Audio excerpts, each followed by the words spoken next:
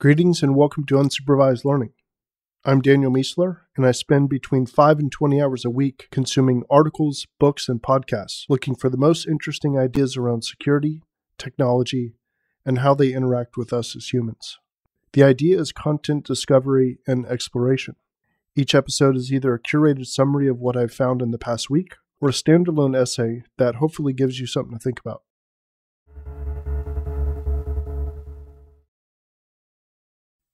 All right, welcome to episode number 147. Let's get started with security news. We're preparing to release the 2018 version of the OWASP IoT Top 10 and would love to get your feedback on that. I've got a form up on the blog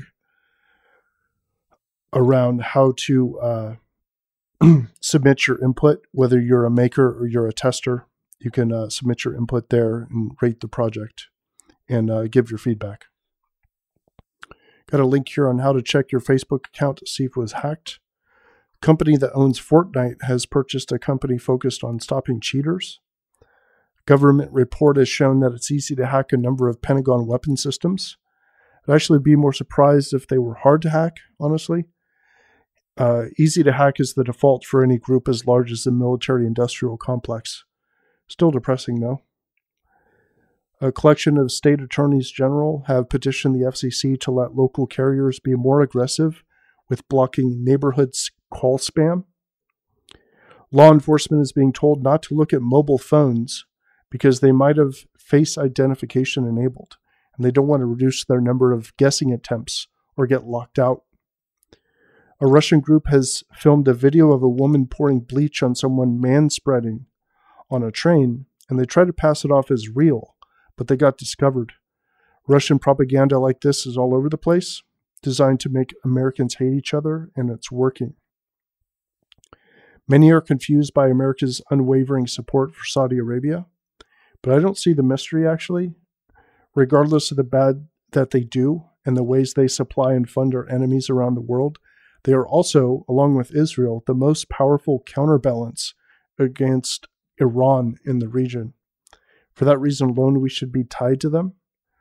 And I'm sure there's other reasons to be tied to them as well. And I'm not saying we should, as in like morally we should. I'm saying that this is the reason that we are. Few things have as much explanatory power as the enemy of my enemy is my friend. And we've got security advisories for Google Plus and Facebook. Technology news, got a pair of glasses that block all screens from view while you're wearing them. Google's new call screen feature looks to massively reduce spam calls by having an AI assistant answer all calls for you and then transcribe what is said in real time so you can decide to answer or mark the call as spam.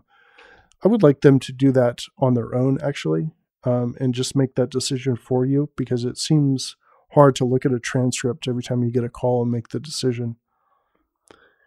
Google might have benefited greatly from GDPR. With fewer trackers out there, they get basically more of the pie, which I don't think they actually needed any more pie.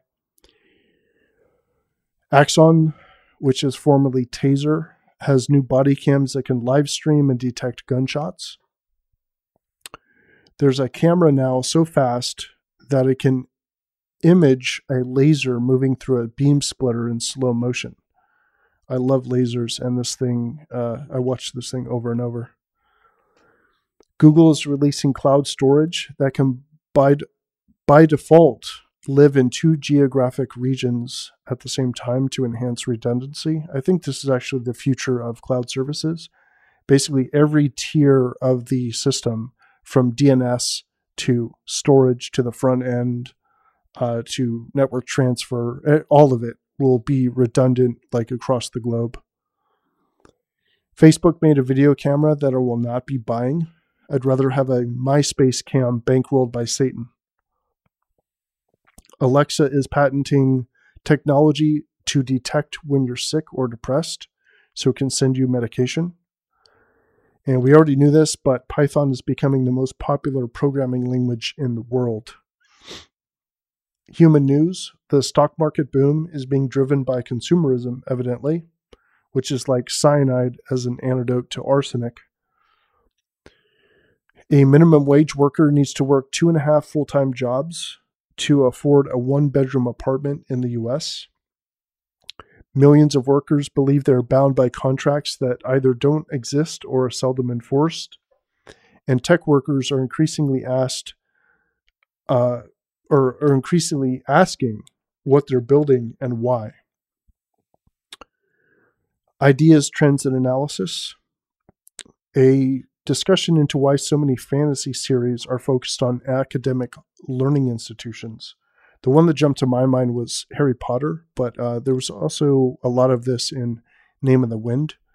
You basically go into a learning institution and you have like all these tiers, right? You have like different houses that you're divided into. You have all the different grades that you have to go through. There's lots of rituals. There's like uniforms that you wear. It reminds me a lot of like Dragon Ball Z, where you have like tiers of power. It seems like this is just a really common theme in fantasy series. If anything needs a national holiday in a democratic country, it's a voting day.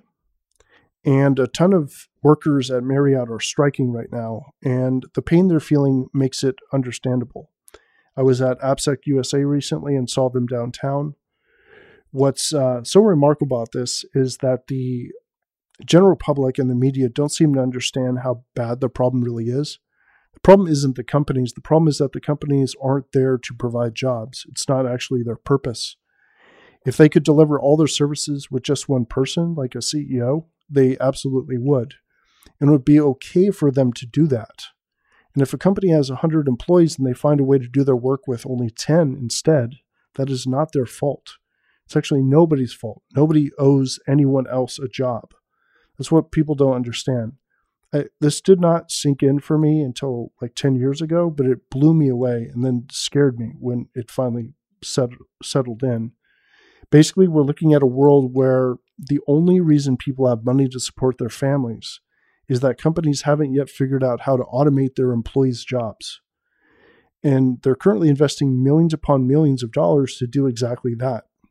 So where does the anger belong? Who are we supposed to be mad at? The companies? No. The government? No. The name of this pain is actually technological progress. We need to rapidly prepare for a world where most people working are no longer useful. As Harari calls it, they become part of the useless class. There's no greater threat right now to the American way of life or to societal stability than this. It's something we can deal with if we start thinking about it now, and if it happens slowly enough. But I'm worried that people aren't even seeing the actual problem. They blame the companies for not providing jobs when that's not what they're actually there for. Nobody in the country has a responsibility to provide jobs. It's insane when you think about it. Human workers were only needed because technology wasn't advanced enough, and that's going away. It's seriously time to get ready for how this will impact us. And we're currently still in the denial phase. Discovery, a visual explainer for every byte of a TLS connection. Data Breach Index seems to be a pretty interesting collection of breach data, statistics, and trends. Got an AI here that can create high-quality anime characters at will. Steven Pinker's list of recommended books. The top 10 web hacking techniques of 2017, search list of publicly available tools seen in cyber attacks, JoinCap, which will seamlessly merge PCAPs together. Notes this week, currently reading Algorithms to Live By, The Blade Itself, and Soul of a New Machine.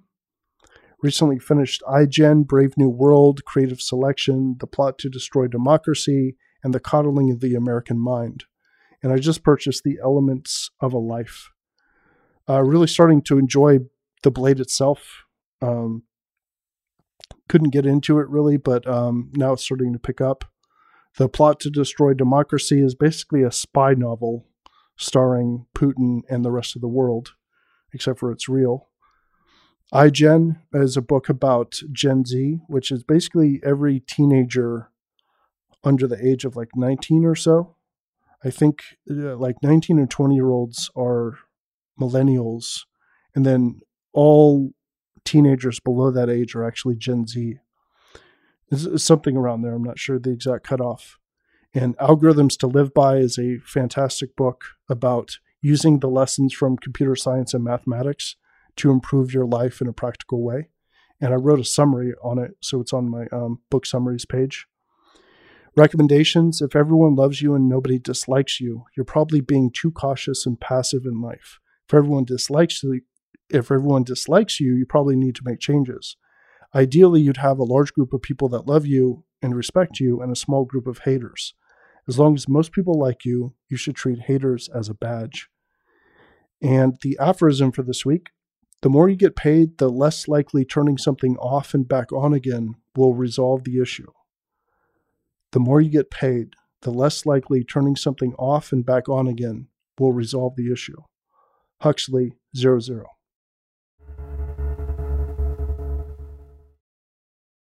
All right. Thanks for listening to this episode of Unsupervised Learning. And don't forget, you can also get the show, including all the links to the things I mentioned, in text form by signing up for the email newsletter at danielmiessler.com/newsletter or via the blog post for each episode. I'll see you next time.